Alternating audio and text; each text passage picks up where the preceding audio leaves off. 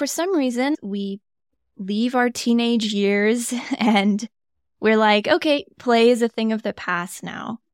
And I really believe this is the biggest scam of all time that we have perpetuated on ourselves, because in its essence, play it's a spirit of exploration and learning done in a way where you're not so worried about the outcome. Are you ready to reclaim your life from exhaustion and expand the possibilities of what life can be? If so, I'm your guide, Evelyn Pacitti, work-life geek and engineer-turned-resiliency coach on a mission to redefine how we work, live, and utilize our energy. Each episode, I dig deep with my guests as they share their story, spark, and strategies for developing our own unique work-life blend. This is Engineering Serenity. Episode 7, Choosing Play with Lily Higgins. Hi, thanks for having me. My name is Lily Higgins, and my pronouns are she, her. What is your age-ish? My age-ish? Yeah, you don't have to tell me your full age, just the general vicinity of age. I am 28, so proudly on the cusp year between Gen Z and millennial. What industry do you work in? I am a facilitator and learning experience designer, and I work in the area of organizational development and innovation and organizational culture. Super cool. How many hours do you work per week? That's a good question. I think I work 4-ish days a week in very weird hours. Like, I feel the most productive usually at hours that are not particularly aligned with the traditional workday. And I also give myself quite some freedom throughout the week when I can to go to a museum in the middle of the week or find ways to make sure that I'm staying inspired and energized. And I just noticed that if I don't do that, like everything else suffers. So I'd rather work late and have spent the day or like my lunch, doing something creative. Do you like your career? Yes and no. Okay.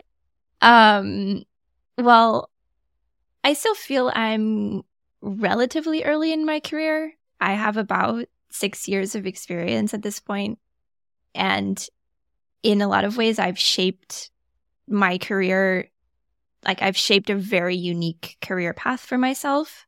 So in a way, it's what I've created, but I'm still trying to find really what is the sweet spot for me in my business, where I feel like I'm operating at my best and doing the work that makes me really excited.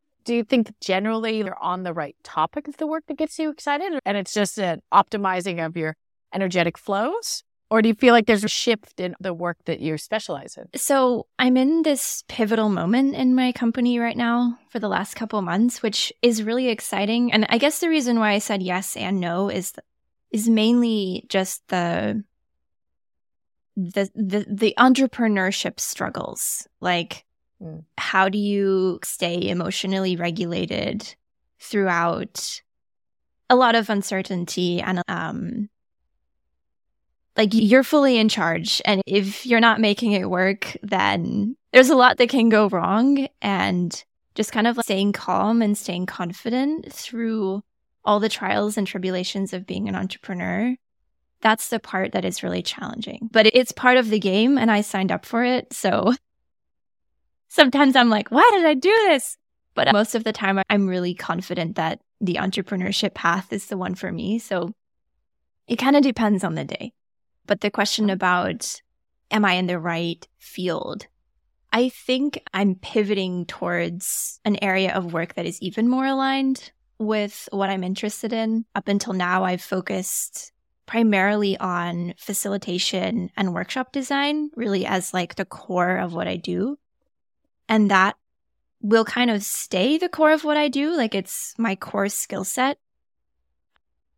But I'm much more excited about actually focusing on the impact of the workshops and the facilitation that I'm doing, and not just designing any workshop or facilitating any kind of session, but how am I actually creating the more beautiful world that I believe is possible, specifically in like how we think about our lives and work as a society, and shifting really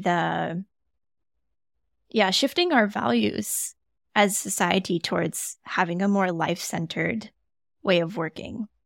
So that's what's sparking my excitement and passion recently. And then I'm still trying to figure out which shape that will actually take as my business. Oh, but just that spark and that alignment of that shifting of the values and looking at how are we designing our lives and our works and the pieces. It's something that also fundamentally propels me. So you're such a beautiful guest to have today. Thank you. I'm so excited to dig into that with you. Yeah. So I'll ask you a few more fundamental questions and then we'll dig into the juicy bits. Do you have any hobbies? Yes. I am a total convert to improv theater. I've been doing improv for a little more than a year now, and it just is the best thing ever and is practically therapy. I've heard amazing things about improv theater. Yes. I always say, if you want more play in your life, a lot of people are like, can you get more play into your life? What's the first thing I should do? I'm like, sign up for improv. It's that easy. So speaking about play, I know you as a play expert. Yes. I love that this has become like part of my bio, part of my title.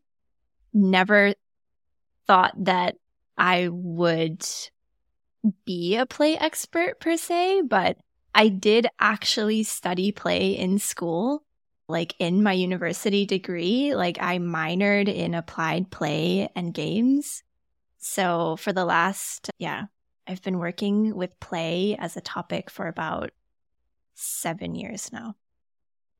So how would you define play? Because I think for a lot of people, the first reaction is it's a childhood thing and that it's restrained to games. As an adult, you have to be playing board games or video games or something like that in order to be played. Yeah. This is definitely a common misconception that I deal with a lot in my work. And I also like to always preface talking about play by saying that I have actually never designed any game or any experience for children. I'm an expert in play, but I do not work with children. And this is because I believe that children don't need any help to play, because they do not need to be facilitated by me to play. Play is so naturally inherent to the way that we learn as a species. It's like an evolutionary part of who we are. And so when you're a kid, and you can see this like in children, but also in animals, young beings, they use play to explore the world. That's how children first find out about all kinds of things about the world. They explore their senses, they explore risk, they make mistakes, they act out roles with other kids. And through this play is actually like how they are learning and developing. So without play, we wouldn't be ourselves, essentially. We have to play. There's studies about children who are deprived of play, and they really struggle with their development. But then, for some reason, as you said, we leave our teenage years and we're like, okay, play is a thing of the past now. And I really believe this is the biggest scam of all time that we have perpetuated on ourselves, because in its essence, play it's a spirit of exploration and learning. And it's not only exploration and learning, but it's those two things done in a way where you're not so worried about the outcome. So there's this ability to explore the unknown and to even fail and make mistakes, to try on new identities without needing to say, okay, this is who I am now. Play is a way that people kind of push themselves to their limits and see, what am I capable of? When you think of, for example, running a marathon, you could definitely see that as a way of playing, because there's a fixed kind of time frame and rules, and you're like, how far can I push myself? And you're doing it out of your own, nobody's forcing you to run a marathon. I mean, hopefully not. That would be terrible. But another really important aspect of play is that it's done completely voluntarily. So as soon as you are being coerced or forced, it's no longer play anymore. That makes me think a bit about playing in life, like things that you do because you should do, even though it could have this playing framework to it of failing and expanding your possibilities and exploring the options and not being afraid to make mistakes. If you're doing that in a way that it has to come out in a certain way, or it should, even if you're not being paid for it, for example, I feel like you lose that aspect of playfulness. Completely. And like, I love this phrase, like, research is me search, because what you're describing right now is, I think, my default mode of life. I tend to be like on the perfectionistic scale, very far to one side. And when I discovered play or rediscovered play as an adult, I was like, oh, wait a second. This is actually what I need in life in order to live a fulfilled life and just take things like way less seriously. And like, I'm always going to take things seriously. I'm always going to be a high achiever. But I actually, like, right above my computer, right behind your head, I have a little like drawing that I made that says choose play. Because I really believe that what you just described of this kind of this should energy, as adults, we accidentally frame so many aspects of our life as, I should do this. I should do that. Oh, I shouldn't be doing this. Like, and we literally suck all the joy and all of the intrinsic motivation and potential playfulness that there is in pretty much every single thing that we do. There could be playfulness in really almost everything in life.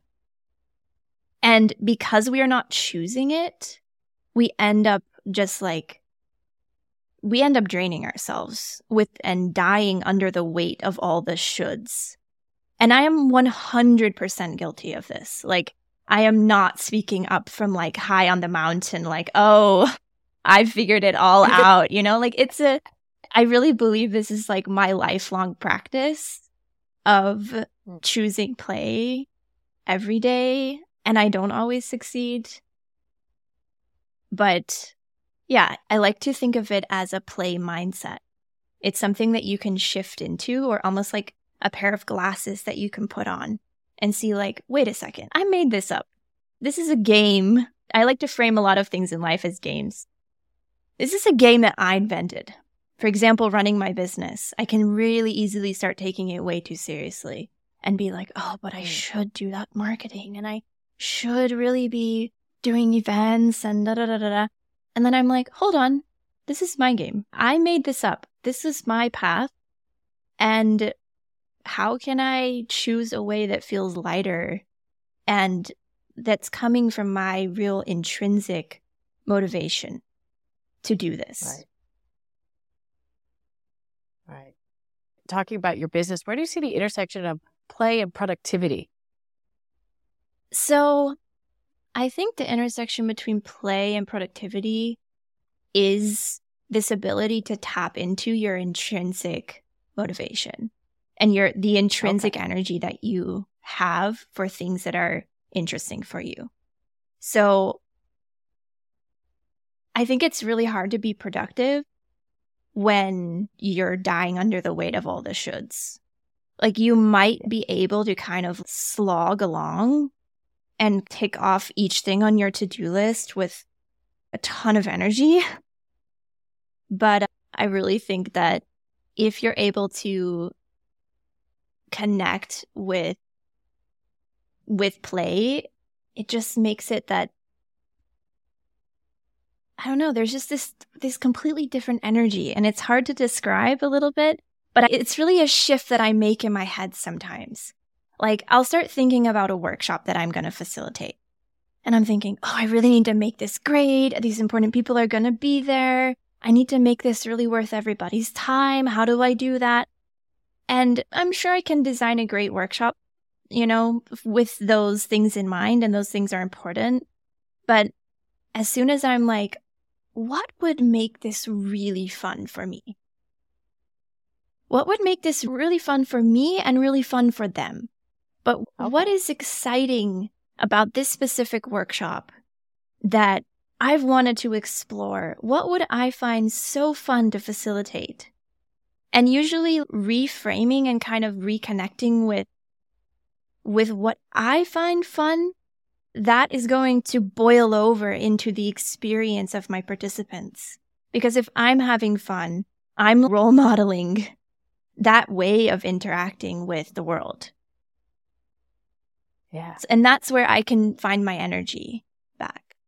You really inspire me to think, because my first instinct is that play and productivity and work, like, they're different ends of the spectrum. They're not allowed to coexist. And thinking about the way that you just said that, you're inspiring me to think about, okay, when we feel stuck, when we feel like we're in a place of obligation, whether it's in the businesses that we create, like you and me, or even when we're in our day job, where's the fun in this? What is the topic I want to explore in this?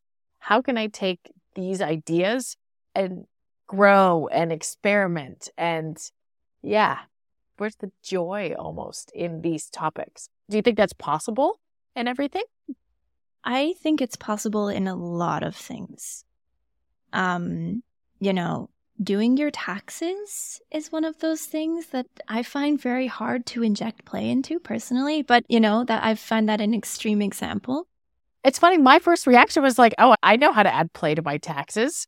Yeah, that's amazing because it's so different for each person, right? Like, for example, I could find fun in designing somebody's funeral. Oh. Like, I can find fun in really, really serious and potentially like dark topics. And to me, that's like an invitation to play even more. It's really the bureaucratic tasks that like slowly kill my soul. Because thinking about my taxes, I'm like, oh, this is an opportunity to get an overview of all of the pieces and to break them down into different subsections and see, like, where's my overlap? What's my Venn diagram? Where am I spending my time and space? How do I put my taxes with my time tracking and look for patterns and things? And this is the obligationary moment to have this reflection point because I have to do it. Yeah, that's really true. And I think this act of reframing just in life in general is like such an important skill, because what I hear you're doing is saying like, I want to have an overview over my time and my finances and where I'm spending my energy. And that's all a sort of holistic picture for you. And if you're able to kind of reframe to, I'm not doing my taxes, I'm taking a day to get an overview over what is coming in and out of my business and where I'm aligned and where things are misaligned. It's the same activity, but the meaning and the sort of energy that you go into it with is completely different. And this reminds me a lot of this really cool little thing that I do with teams sometimes called job crafting. And this is a method from an academic who studied all kinds of people in jobs that you wouldn't traditionally think of as fulfilling or fun. So, for example, she interviewed a lot of hospital janitors. Okay. And on paper, this is a pretty tough role. Like, you're cleaning up after operations and people who can't quite take care of themselves and stuff. And she found that a lot of hospital janitors were super happy with their roles. And she was like, well, why is that? And they were like, well, my job is, taking out the trash and cleaning up the room. But actually, the core of my job is taking care of patients and being part of their journey back to health. And the moments in my day that give me the most fulfillment are when I get to make jokes with the person who just came out of surgery while I'm, changing the bed sheets or whatever. And so this reframe to like, I'm an important part of this person's recovery makes a job that in the actual maybe list of tasks is not particularly pleasant. But I just think that's like the power of the reframe. Yeah. And the job crafting process is looking at where are you making an impact, or? It's where you're making an impact and what is meaningful. Like, why are you doing this job? What is it that you're actually sort of like, which gifts of yours are you able to emphasize more? Which values of yours are you able to sort of bring to the surface through your role? So for one person, a job as a janitor could be, I'm keeping the hospital clean. And for another person, it could be, I'm making patients happy. And that could be motivating, for two different people. Thanks for that clarity. So we've been talking a bit about play and how it integrates into different aspects. One of the things that I wanted to touch on today was looking at the holiday season. I don't know. It has this, love-hate, complicated relationship with the holidays. And I wanted to have a conversation with you today about how do we come out of the holiday season? How do we come out of this period of what feels like a lot of shoulds and obligations and come out feeling energized and rejuvenated? Because I think in many ways, we all take time off from work. We're with our families, and we hope that we start the year rejuvenated and refreshed. And I don't know about you, but there's been plenty of times that I've started on January 1st and I've looked forward to getting back to my routine where I can actually re-energize. Yeah. It's a pretty tall order that we have for ourselves, that we're going to sprint towards the end of our working year. Then we're going to drop everything and the next day be like knee deep in holiday prep. Then we're going to spend time with all these people who we don't see like throughout the year and be put in all these potentially challenging social situations. We're going to eat way too much food that is, too fatty and drink alcohol. And then suddenly on January 1st, we're going to emerge as like a new butterfly, like ready to take on the year. It's just a fantasy world. And January being, at least in the Northern Hemisphere, like the hardest month of the year, at least for me personally. Like, I wish that the start of the year started in April, because that's when I actually feel like I can be reborn, into the beautiful butterfly. And in January, I'm still in the cocoon. I'm not ready yet to emerge. It makes me think, does it even make sense to do our yearly planning or a reflection for the 1st of January? Does it make sense to shift it? Honestly, I really believe it makes sense to shift it. Like, for me personally, I've been trying to honor a bit more like where my energy is actually lying in these final 2 months and in the final month of the year and then in January, because I'm not mentally at my best in January. It's just not going to happen.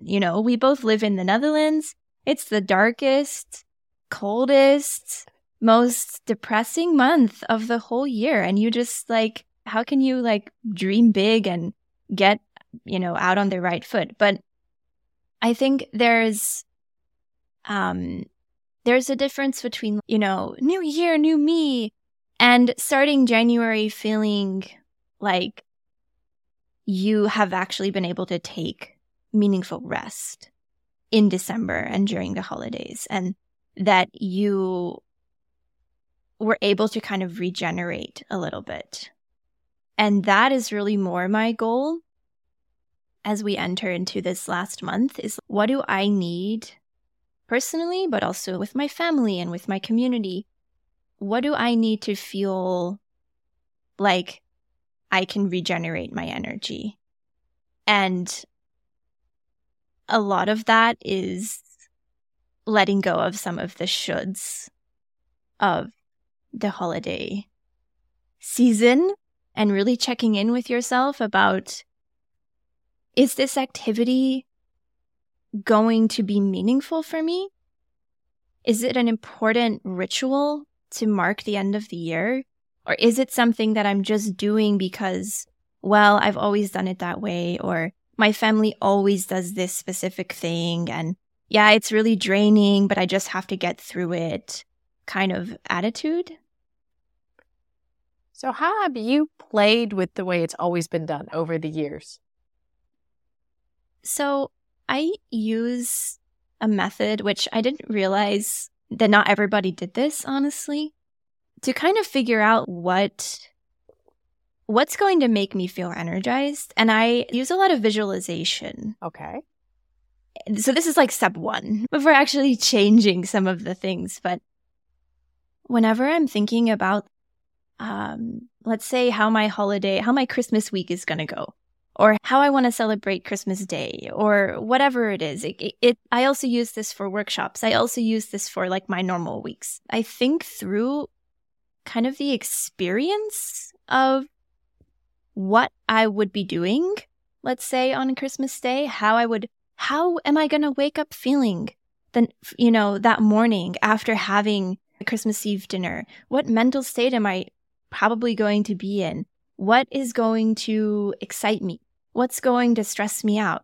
And I actually play through a kind of imaginary scenario of that entire day or even that week. And that way I can anticipate actually like where my energy is going to be and what's going to drain me and what's going to give me more energy. So I don't know if this is like a normal way of thinking, but as someone who is an experienced designer, this is how I design like my workshops.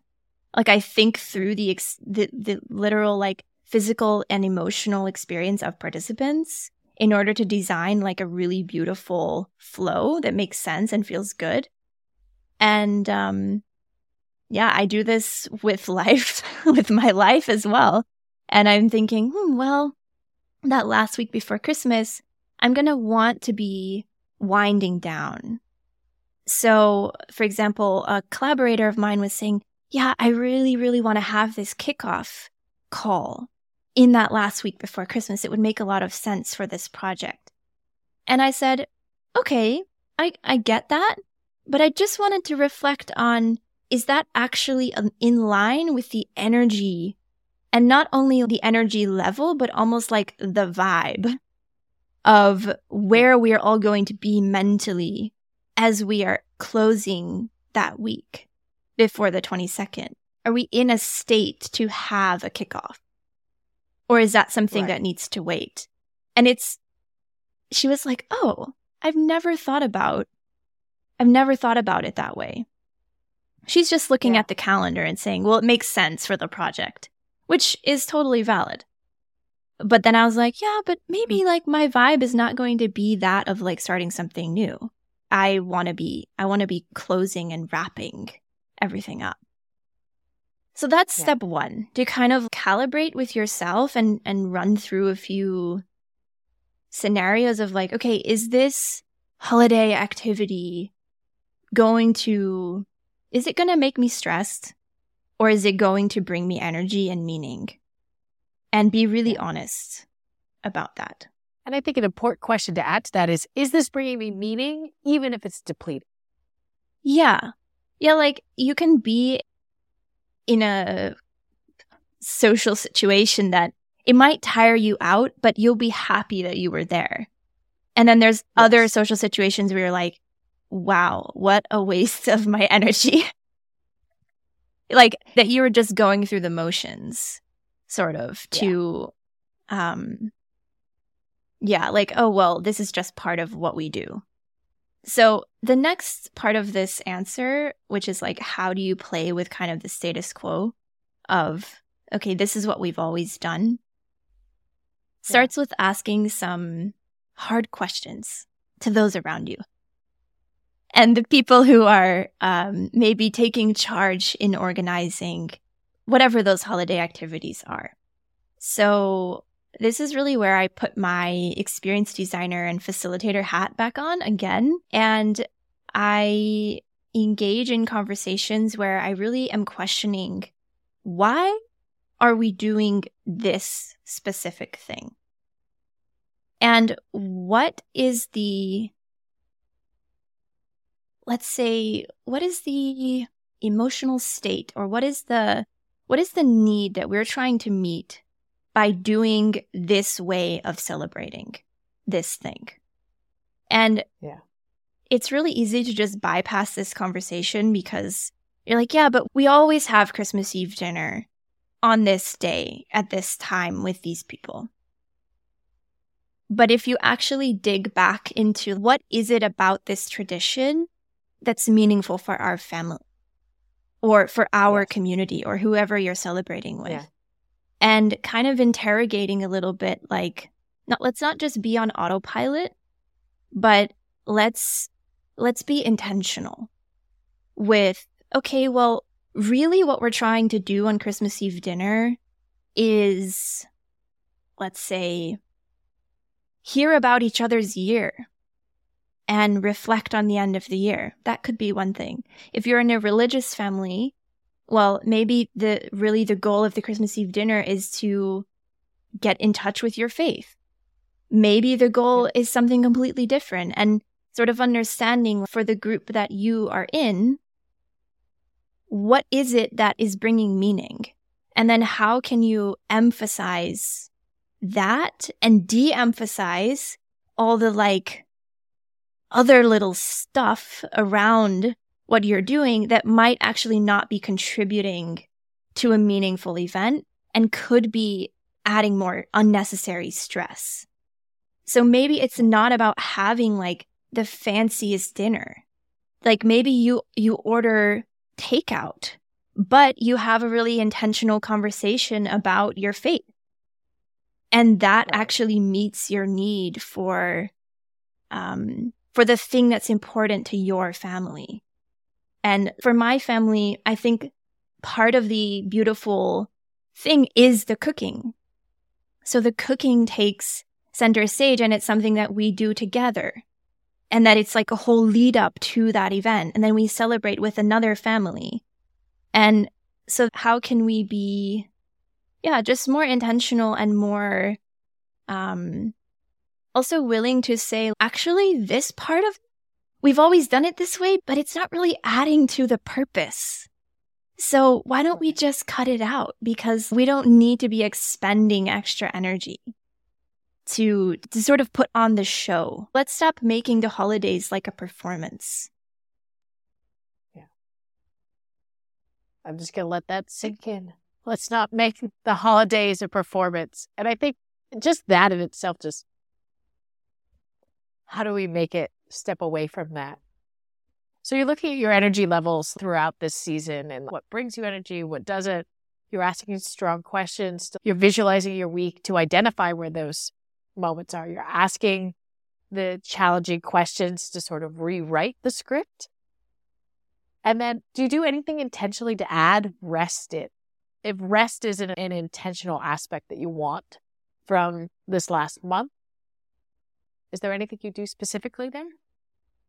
Yeah. Well, I, for example, go out of office. Like I just end my working year relatively early as I can every year. Last year I ended on December 1st, actually, which was incredible. And I thought, wow, I'm going to do this every year. And then, of course, now here we are on December 5th and I'm still working. But, I'm traveling to the US in less than 2 weeks, and I will pretty much be ending my working year when I arrive there.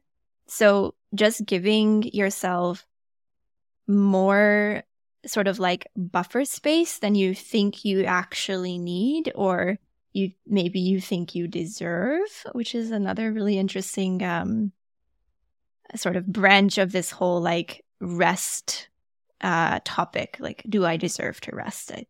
I really love diving into that. Yeah, just giving yourself more space than is maybe like 100% necessary. Like, not scheduling things up until the very last second, but just giving myself breathing room in my calendar and intentionally just having plenty of days where there's just nothing happening in my calendar. For me, that's absolutely critical. But I personally, I've struggled with chronic fatigue for like probably 10 years or so. And so it comes quite naturally, or more naturally to me, to really look out for overexerting myself. Can you define chronic fatigue? It's a term that I've heard used, but I don't think it's really understood. And as someone who's experienced it for a long period of time, I'd love to get your perspective on what is really chronic fatigue. Yeah. Well, it looks really different per person. That's something I've also discovered. There's really different sort of intensities of chronic fatigue.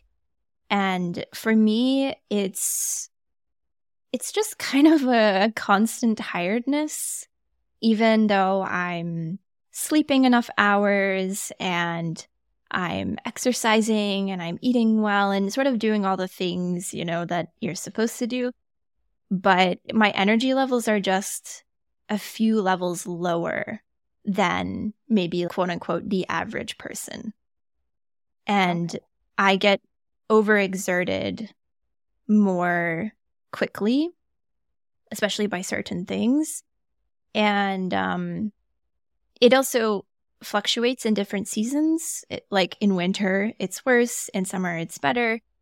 But it's just an overall, for me, it's a really heightened awareness of the fact that my energy is a limited resource, and that I sort of know intuitively by now, like, okay, if I do these 2 things on a day, that's it. Like, that's all I can do. Yeah. So for me, it's just a sort of sleepiness. Being aware of your energy levels like this, has it shaped the way that you work today? Absolutely. Like 100%. For example, I meet sometimes facilitators who say, oh, I have like 6 workshops this week and I have 2 workshops on this day. And I'm thinking to myself, like, are you a superhuman? Because I don't think that I could ever actually, like, I physically would not be able to do that. After I give a workshop, usually I need to like go lay down on the floor, and I almost can't even have anything else in my schedule for a day where I'm going to give, let's say, like a 2-hour workshop, because I give it my all, and I know that I will be depleted afterwards, and I am going to need time to rejuvenate myself. So I'm very strict with the way that I schedule my time. For example, I also don't do like back-to-back meetings, because I know this is too exhausting for me. And I'm just not going to perform at my best. So why even entertain that idea? Yeah, there are a lot of like small things, a lot of boundaries that I set around when I work and how, and the timing of things, and the different types of activities that I schedule in on one day. That maybe the average person would say like, oh yeah, I can do a workshop and then 3 calls and then, write this thing. And I'm like, no, that's actually not physically possible for me. Yeah. Yeah. I recognize that in my own behavior. It's nice to think about that others also think in those terms of energetic design and balancing it out. I think it really creates other opportunities when we start to design our days that way. For sure. And I think this is one of the really important elements of preventing burnout and preventing like crashing, because it's a marathon that we're running. Like, it's not a sprint. And for me, maybe I'm running a little slower or in a different rhythm than other people, but this awareness of my own patterns, even though I am sort of predisposed to chronic fatigue, it actually allows me to even more effectively prevent burnout because I'm so aware of it. So I have had periods in my life like where I've entered a burnout state where I wasn't honoring my limitations, but now I feel like it's actually kind of a superpower because I'm so in touch with what brings me energy and what's going to deplete my energy. Yeah. How did you know you were in a burnout state versus a state of chronic fatigue? How did you differentiate that? I'm thinking of a moment which was in 2021, which I'm sure a lot of folks were not doing great in the winter of 2021 after a year of COVID. But that was a sort of like dark moment of the soul for me where, just the prolonged stress and of the pandemic, prolonged uncertainty in my company. And I just started to feel like I didn't really have, I just couldn't really see the spark anymore for what I was doing and what I wanted to do. And so even though I might struggle with chronic fatigue on a weekly basis, I can still kind of see the sunlight through the clouds, if that makes sense. Like, I can still see, even if it feels distant, what gives me energy and what I'm passionate about and what my gifts are and what I want to share with the world. And in 2021, I just sort of lost sight of that and wasn't really, I just wasn't really able to take a step in any direction, kind of like complete paralysis. And then moving into like total apathy, which is the most dangerous side of it, I think, where you're just like, I don't really care anymore, and kind of just disconnecting from what I wanted to do. So how did you come out of that space?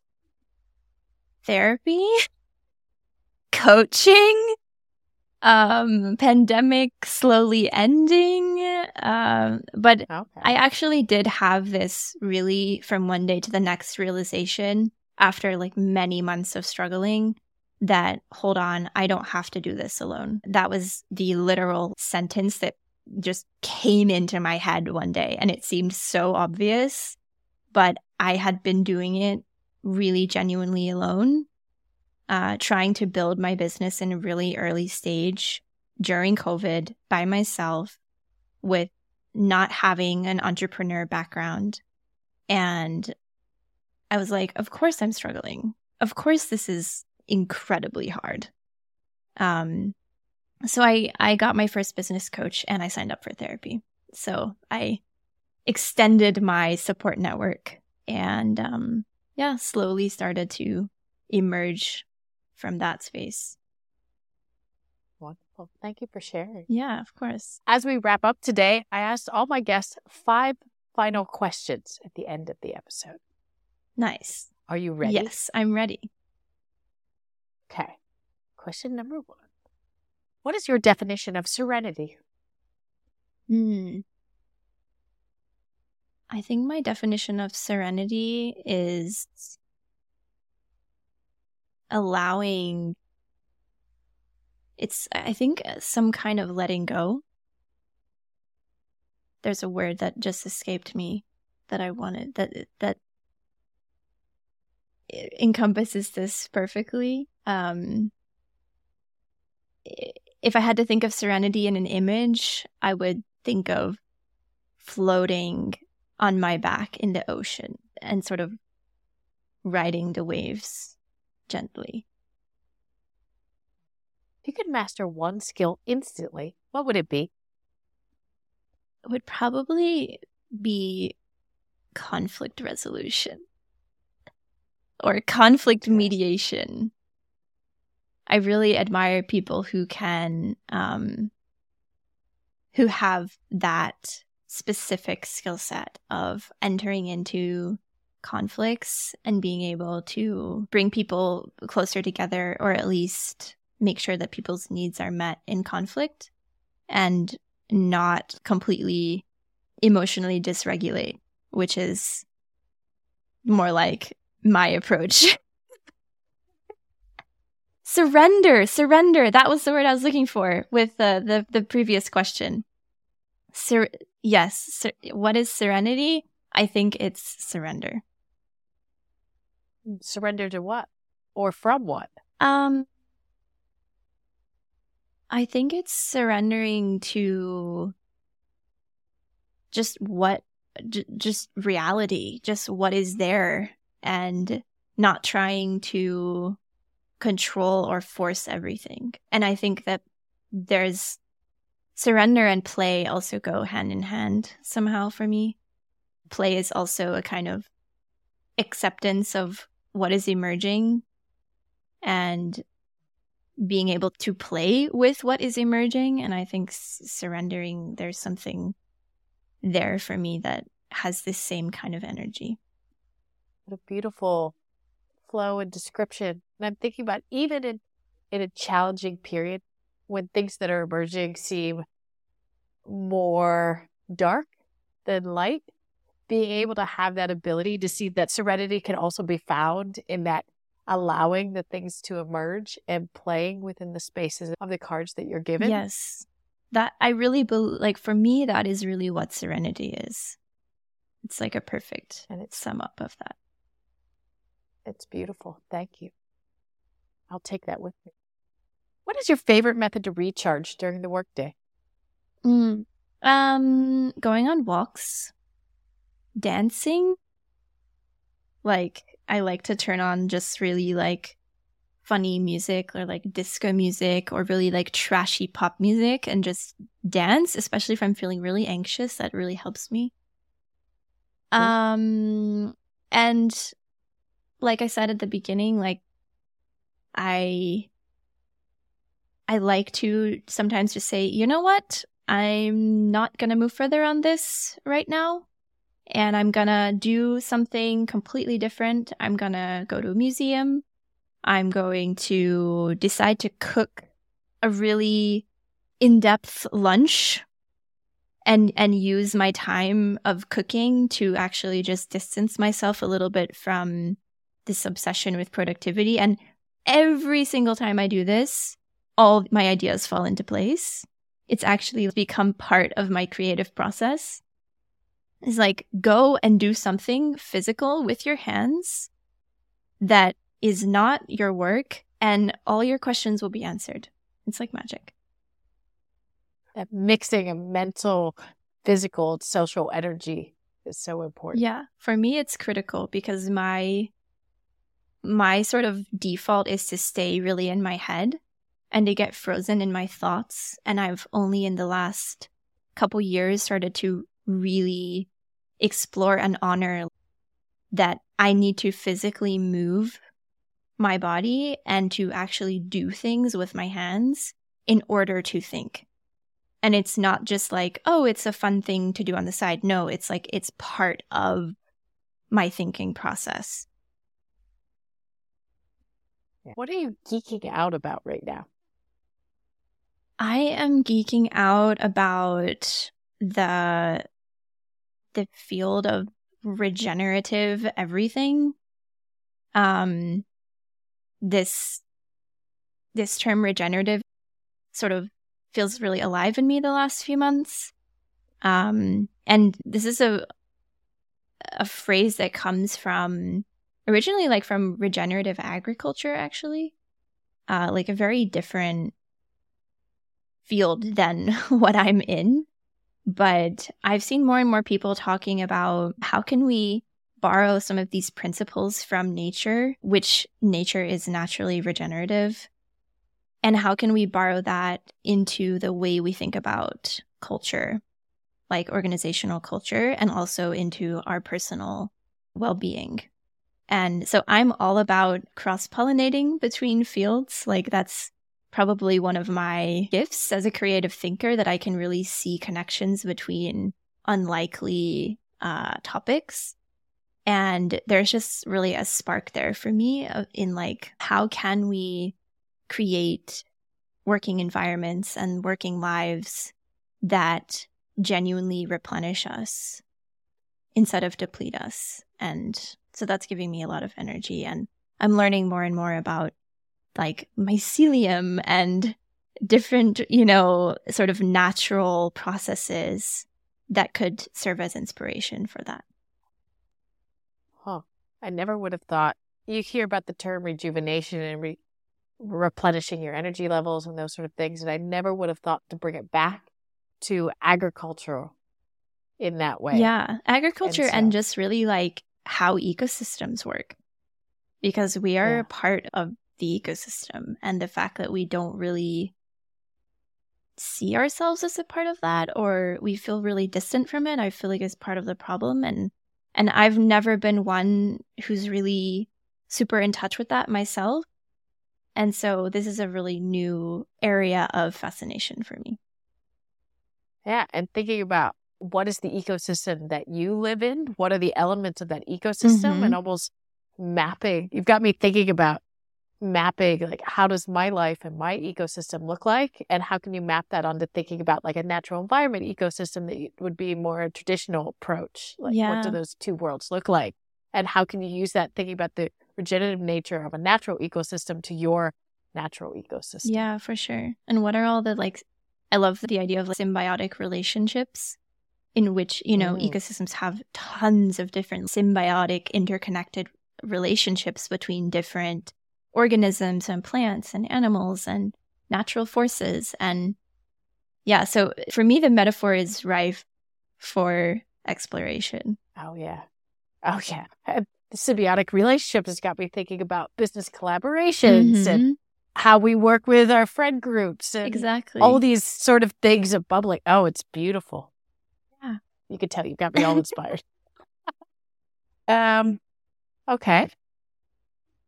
Last of the final 5. Assume you have achieved your optimal work-life blend. Describe a typical workday. This is a question that is hot on my mind right now. I'm feeling the need for some big changes in the way that I work.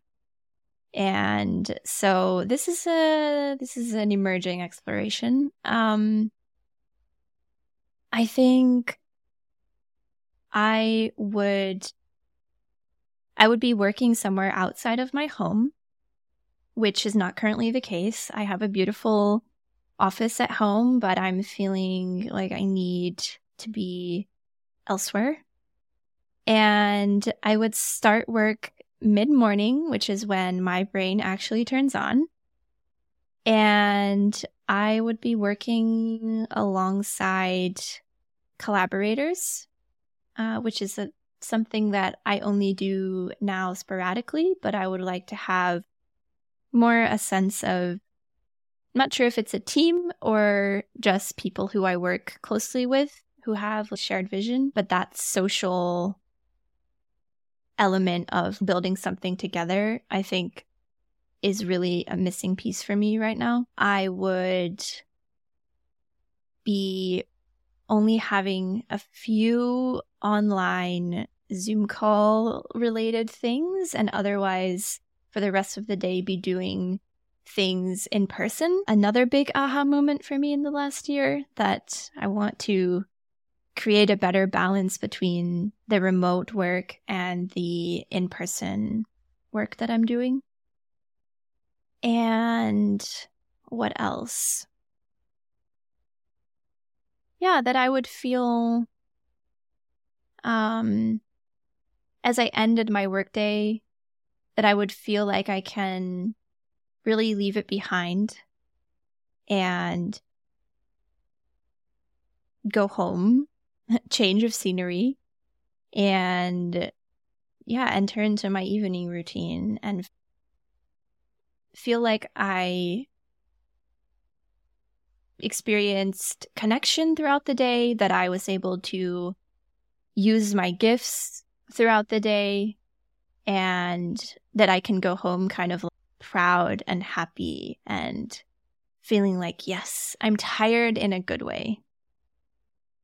So as you can tell, my ideal day is still very much of a vibe. It's like, how do I want to feel? And the schedule of that can be many, many different things. Like the actual nuts and bolts of what I'm doing could be super different. But I think the emotional experience is the thing that I'm kind of dreaming about right now. Yeah. And I think having that feel of what you want is a great place to start. Yeah. Yeah, I'm curious how I can get one step closer to that vibe or that feel in the next year. That's really what I'm busy with right now, sort of setting my intentions for the year to come. Thank you for your time today. I've really enjoyed our conversation, and I've been inspired by the aspects of what play can be, thinking about how we're designing our holidays and being energetic, your story about the differences between chronic fatigue and burnout and how those things show up in your journey. There's just so many good pieces today. Thank you. Thank you so much. As we step away, what is the one thing you hope that the audience takes away from our conversation today?